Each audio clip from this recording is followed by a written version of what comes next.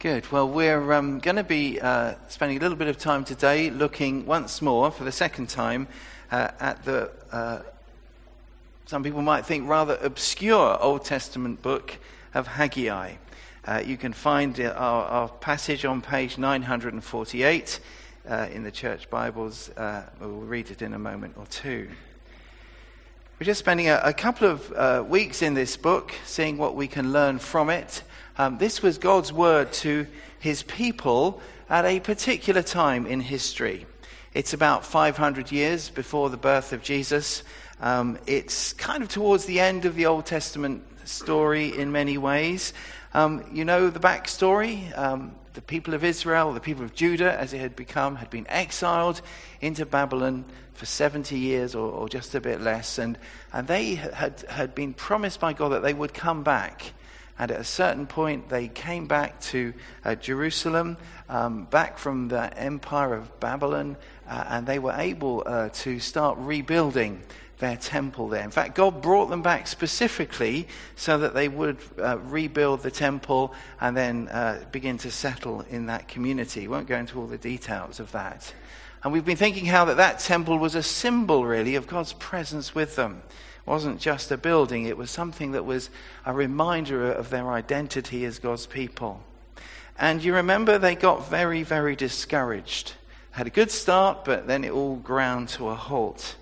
And Haggai is a prophet who comes along and brings God's word to them so that as they respond to that word from God, they kind of get back to where they should be. They get back on track again.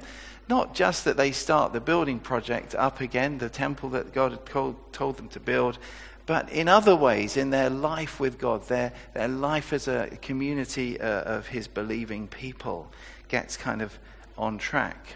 So we know that they had become discouraged and they become fearful. In fact, back in Ezra chapter 4, which gives us some of the background history to that, it actually says that the peoples around, deliberately, that was their plan, because a lot of the opposition came from the people who had kind of moved into the land while they'd been out. For 70 years they'd been gone. Others had moved in and they'd set up their own communities and so on. And those people were opposing the rebuilding of the temple, and they did it to discourage them and to make them afraid. And I guess they did a pretty good job, because as we heard last week, the whole project came to a grinding halt. Partly because they got the government to ban the building. They got a law passed to stop them building, and so the people from Judah, God's people, just thought, oh well, that's it then. We better stop. Until Haggai comes along. But we can find ourselves in a situation, can't we, where we're discouraged and where we're fearful. And we need to hear something of God's word to us. God speaks to them through Haggai. We began it last week. We saw that he brought a very challenging message to them. He challenged them about the fact that they kind of pushed God to the very edge of their lives, and they kind of kept what he wanted them to do very much on the edge, and got on with their own lives and just kind of done the right thing. But really the key thing, which he wanted them to do, they hadn't. And they'd forgotten what living for God was all about. But Haggai brings this message and they respond. And quite quickly, there's this, something new happens. There's like a renewal. A renewal is when people who are already believers kind of come back to God in a new way. And this is what happens to this community. They become renewed. And we thought about what kind of renewal it was. There was a renewal. They were together, very much together again. They started to function together as not just the leaders, but the leaders and the people, all of them. They have this renewal of their identity. They connect with who they are again.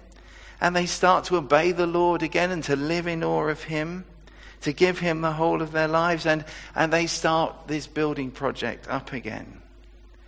They have this renewed experience of God with them, stirring their spirits, not just knowing that he was with them in a kind of intellectual sense, but knowing God at work in their lives, stirring them motivating them, enabling them to be the people he wants them to be. So that's what happens in Haggai chapter 1. But it's interesting, Haggai has got more messages. There are, in chapter 2, there are 3 little kind of messages that Haggai brings. Now I wonder why that is. You know, we read last week at the end of chapter 1 that they began the building. They got the building project up and running.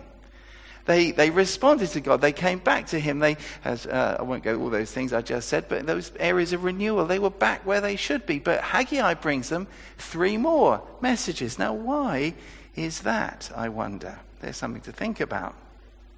You think that starting the building up again would be enough. Job done, Haggai. You can kind of pack up your prophetic stuff, or you can go on back or get back to your life, whatever you were doing. But no, God says, I've got more to say to these people of mine. And Haggai, I want you to say more.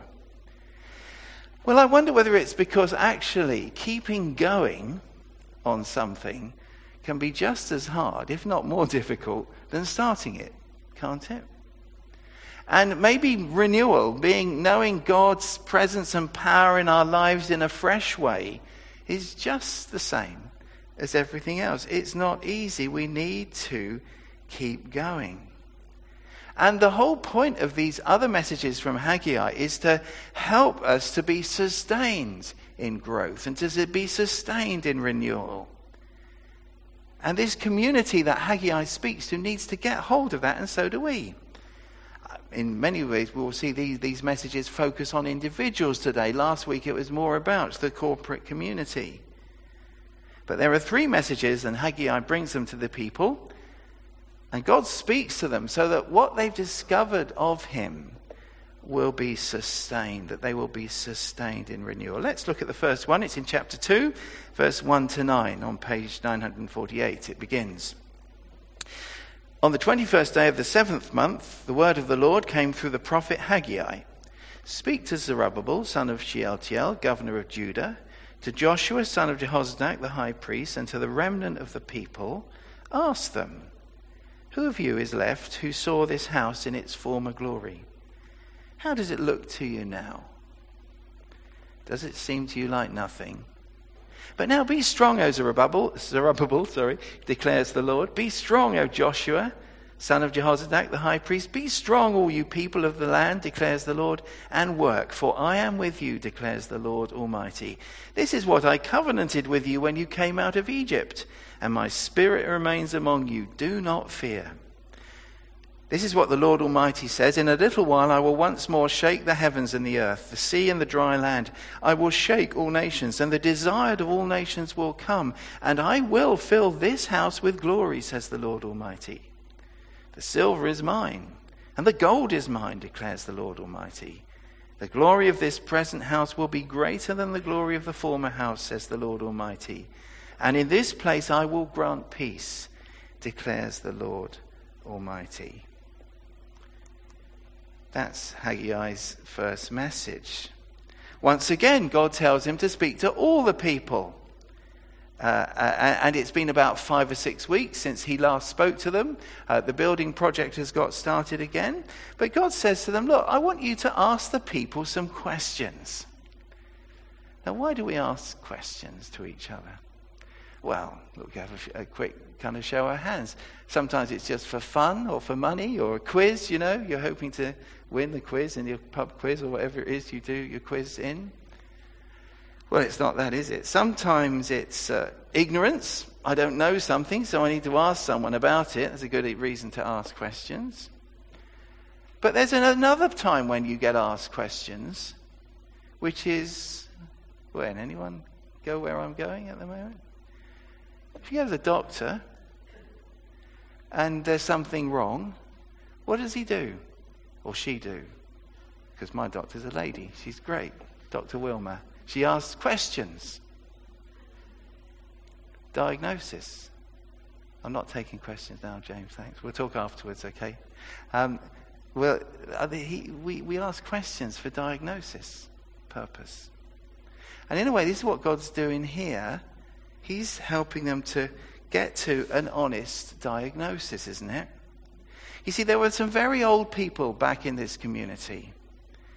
Others knew the stories of what the old temple was like.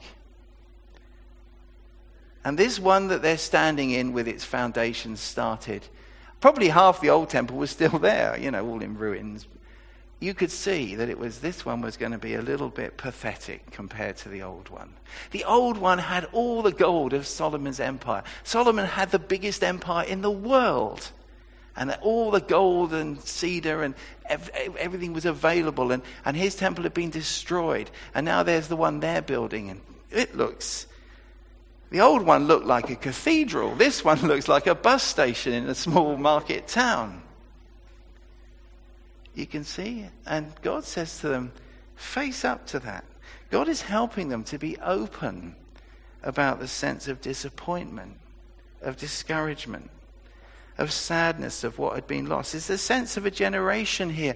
This generation, the old guys who'd been carted off to Babylon or could remember it or knew the stories, they lived 70 or 60 years under judgment. Everything had been smashed. And they were coming back, and all they had at the moment to show for it was this bus station type, you know what I mean? This smaller temple. How does God deal with it?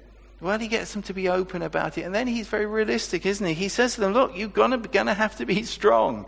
Yes, it's going to be tough, but you can be strong. And the reason you can be strong, he says you can be strong because I am with you. He's saying, look, you can know the experience of this promise of my presence with you worked out in this tough reality. It is disappointing. You don't see what you want to see. It's hard going, but you can be strong because I am with you. That promise, I am with you, really begins to bite, doesn't it? Or we really need it.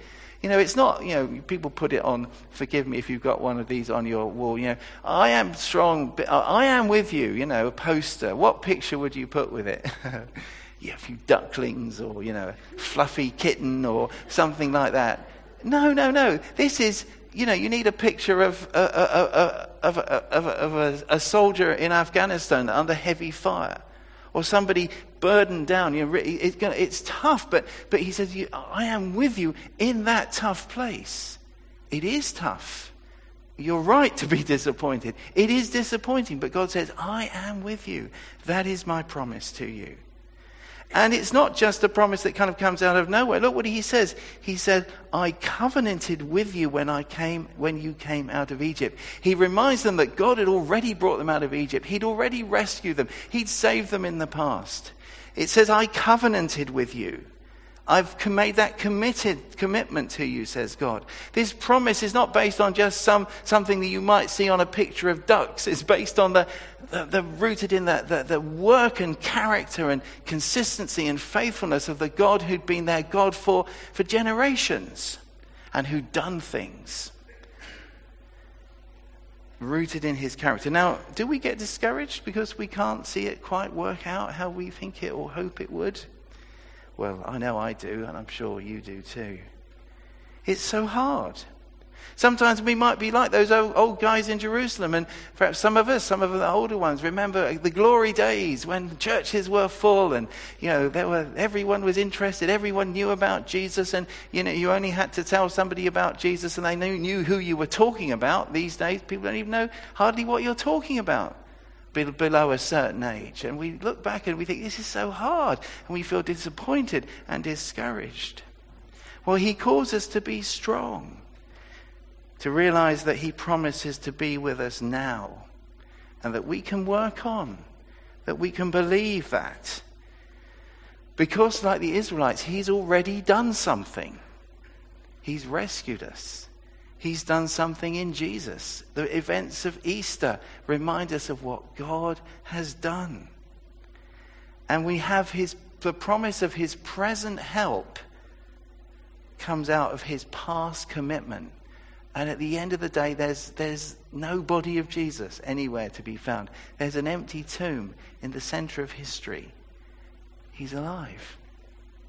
We can be strong because he's committed to us. His Spirit remains with us. We need not fear. And then in verses 6 to 9, God speaks to these people who are discouraged again. And I'm not going to go into details, but if you read it through, basically what God says to them is, leave what happens in the temple to me. He says, I know it looks pathetic to you, but don't worry, leave it to me. He says, I am going to work in history again. I will shake the earth again. This temple, you may not see it. They're looking at the temple around. He says, you may not see it, but it will be filled with glory. This one that you're building, God says, don't worry about silver and gold. You know, in Solomon's time, there was so much gold, silver was worthless. How about that? If you had a bit of silver, it was worth nothing because everyone had so much gold. God says, the gold and the silver are mine. I don't care about gold and silver. Don't worry about that. He said, my presence will be in this place. And we know, don't we, that temple that they built eventually it was extended and modified. It became Herod's temple. But that temple was where Jesus came. That's where Jesus came and threw out the money changers. That was the place where it is said of him, zeal for my house has consumed me. Is that right? That's the phrase, you know? It was Jesus who was there. It was in that temple that these guys built, ultimately, that the curtain was ripped in half when Jesus died. In that very place, God declared peace. That it was possible for sinful people to come into the presence of a holy God. Now, those guys, they didn't see that. They couldn't get hold of that. They didn't know that. But God says, you can trust me with it. And we can trust God that his purposes will be fulfilled. It may not be like the past. We may never return to the glory days when everyone thought Britain was Christian and was to an extent. We may never come back to the things that we've seen, but the Lord's purposes will be fulfilled. There will be harvest. His kingdom will come. And who knows what our part in it might be. We don't know, but we can trust him. Because that's the point. We can trust him. He is the Lord. He is with us. So to be sustained in renewal, we need to bring the real issues to our God. And we need to trust him because he can be trusted. Because of all that he is, all that he's done in Christ, all that he's promised, and all that he brings into our lives. So to be sustained in renewal, don't have elephants in your kind of personal room. Those things, as it were, the things that you are discouraged about, which you feel, I can't bring that to the Lord. No secrets. Be honest about it. If you're disappointed, tell him. Talk it through with another person. Pray about it. But realize that he can be trusted. We can trust him with it.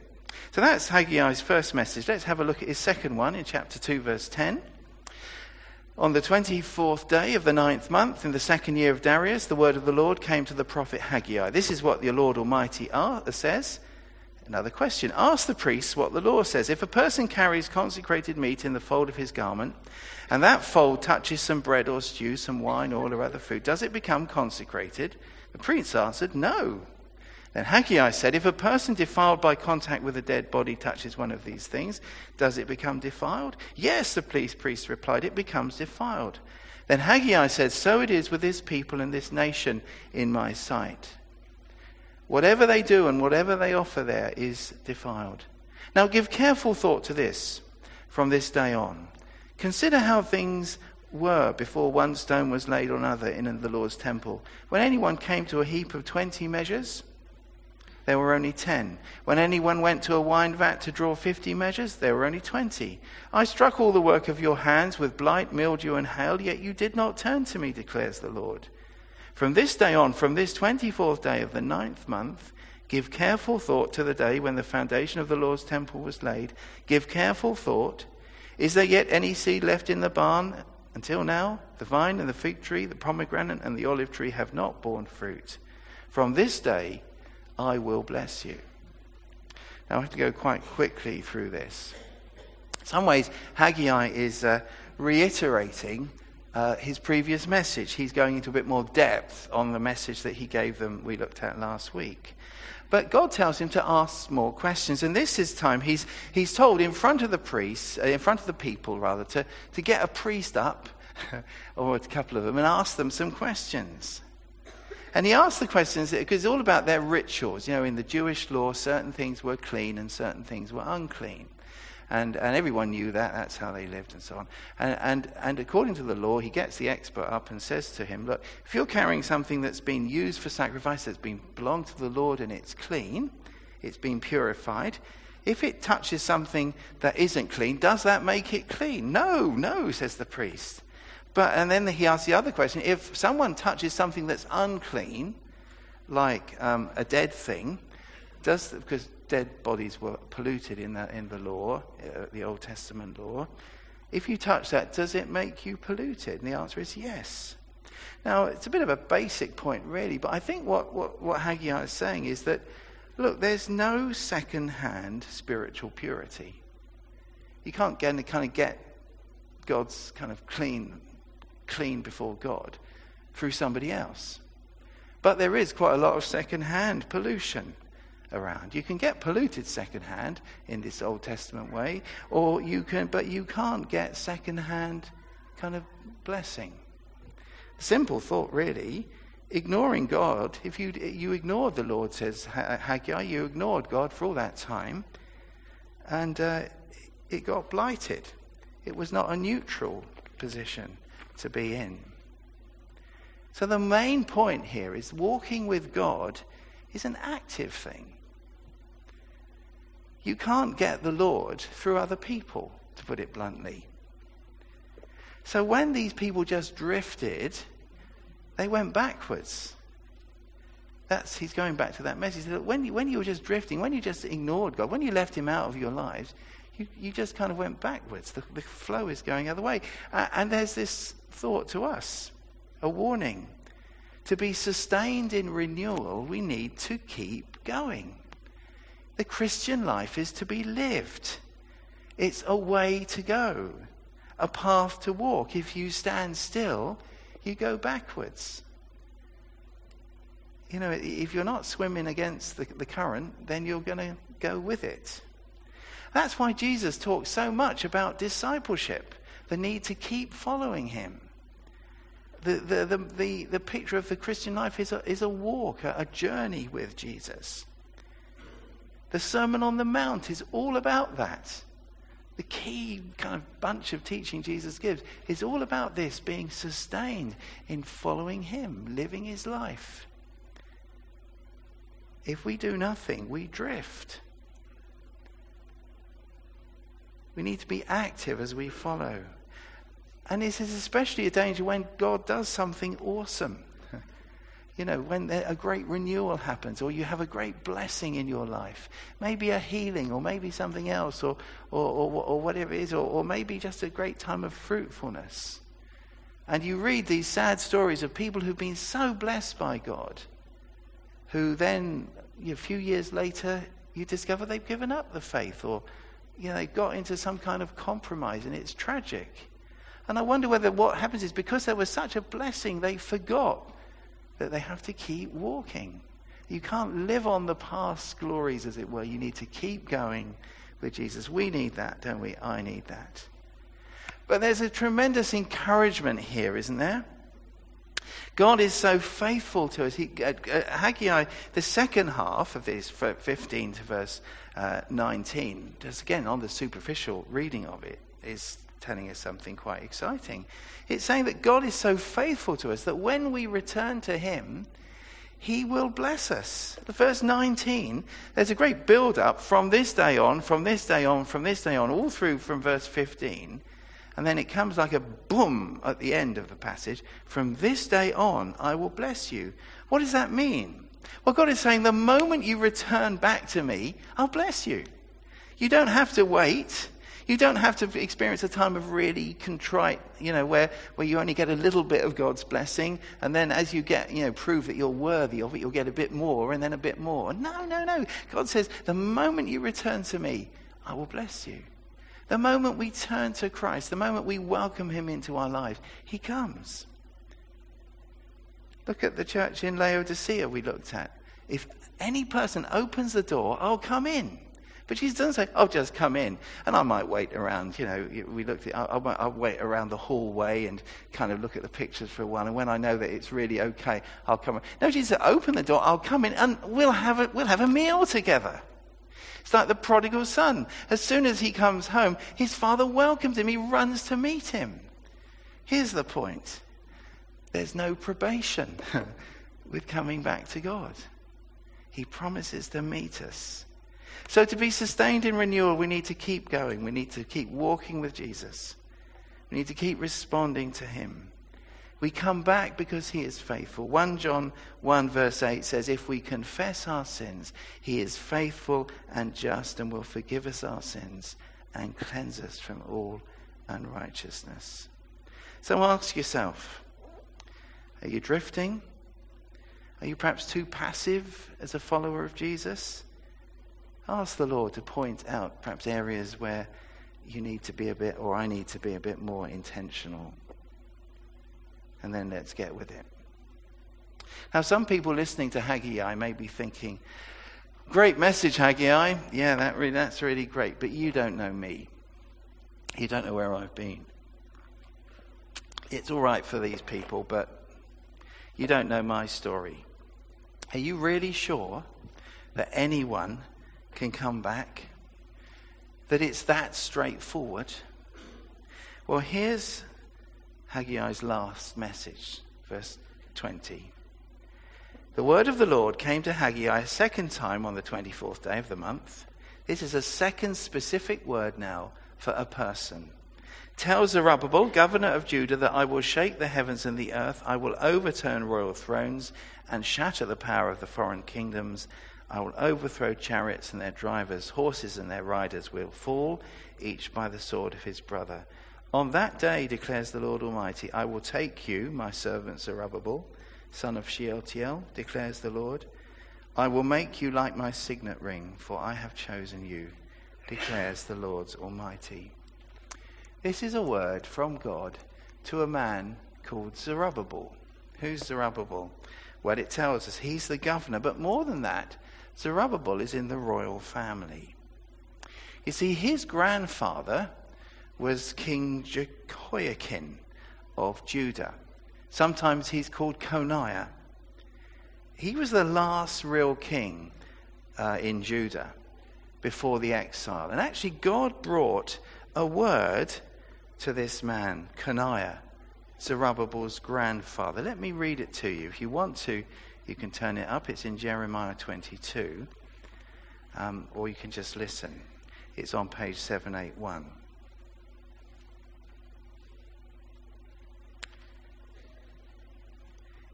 We'll go from there. There's a fair bit here, but we'll go from... As surely as I live, verse 24, declares the Lord, even if you, Jehoiakim, son of Jehoiakim, king of Judah, were a signet ring on my right hand, I would still pull you off. I will hand you over to those who seek your life, those who you fear, to Nebuchadnezzar, king of Babylon, and to the Babylonians. I will hurl you and the mother who gave you birth into another country where neither of you was born, and there you will both die. You will never come back to the land you long to return to. And then there's a poem about it. Is this man Jehoiakim a despised, broken pot, an object no one wants? Why will he and his children be hurled out and cast into a land they do not know? Oh, land, land, land, land, hear the word of the Lord. This is what the Lord said. Record this man as if childless, a man who will not prosper in his lifetime, for none of his offspring will prosper. None will sit on the throne of David or rule anymore in Judah. They are God's words of judgment to Jehoiakim's grandpa. Now, this is a big deal.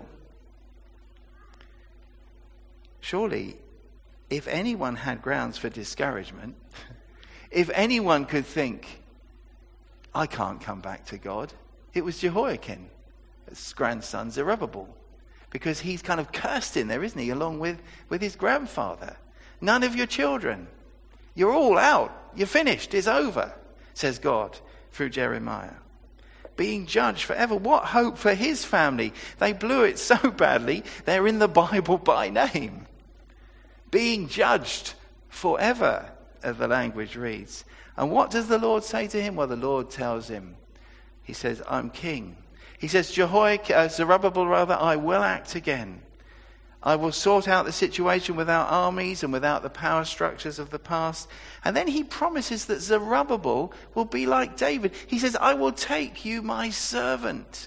He calls Zerubbabel the cursed grandson of the most judged king of Judah. He calls him my servant. He uses the word he uses of David.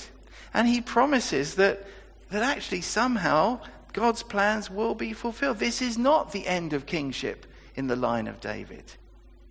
Zerubbabel's got a future, or at least his descendants have. And of course, who's going to come and be the king in the line of David? Jesus. Again, it's going to be worked out, but in a different way. But here's the key I really want us to get hold of. Remember what God had said to Zerubbabel's granddad?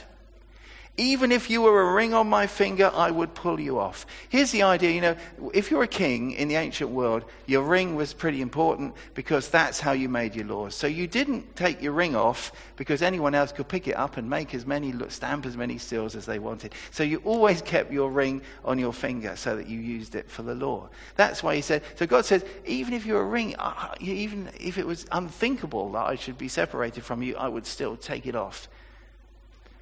What does he say to his grandson?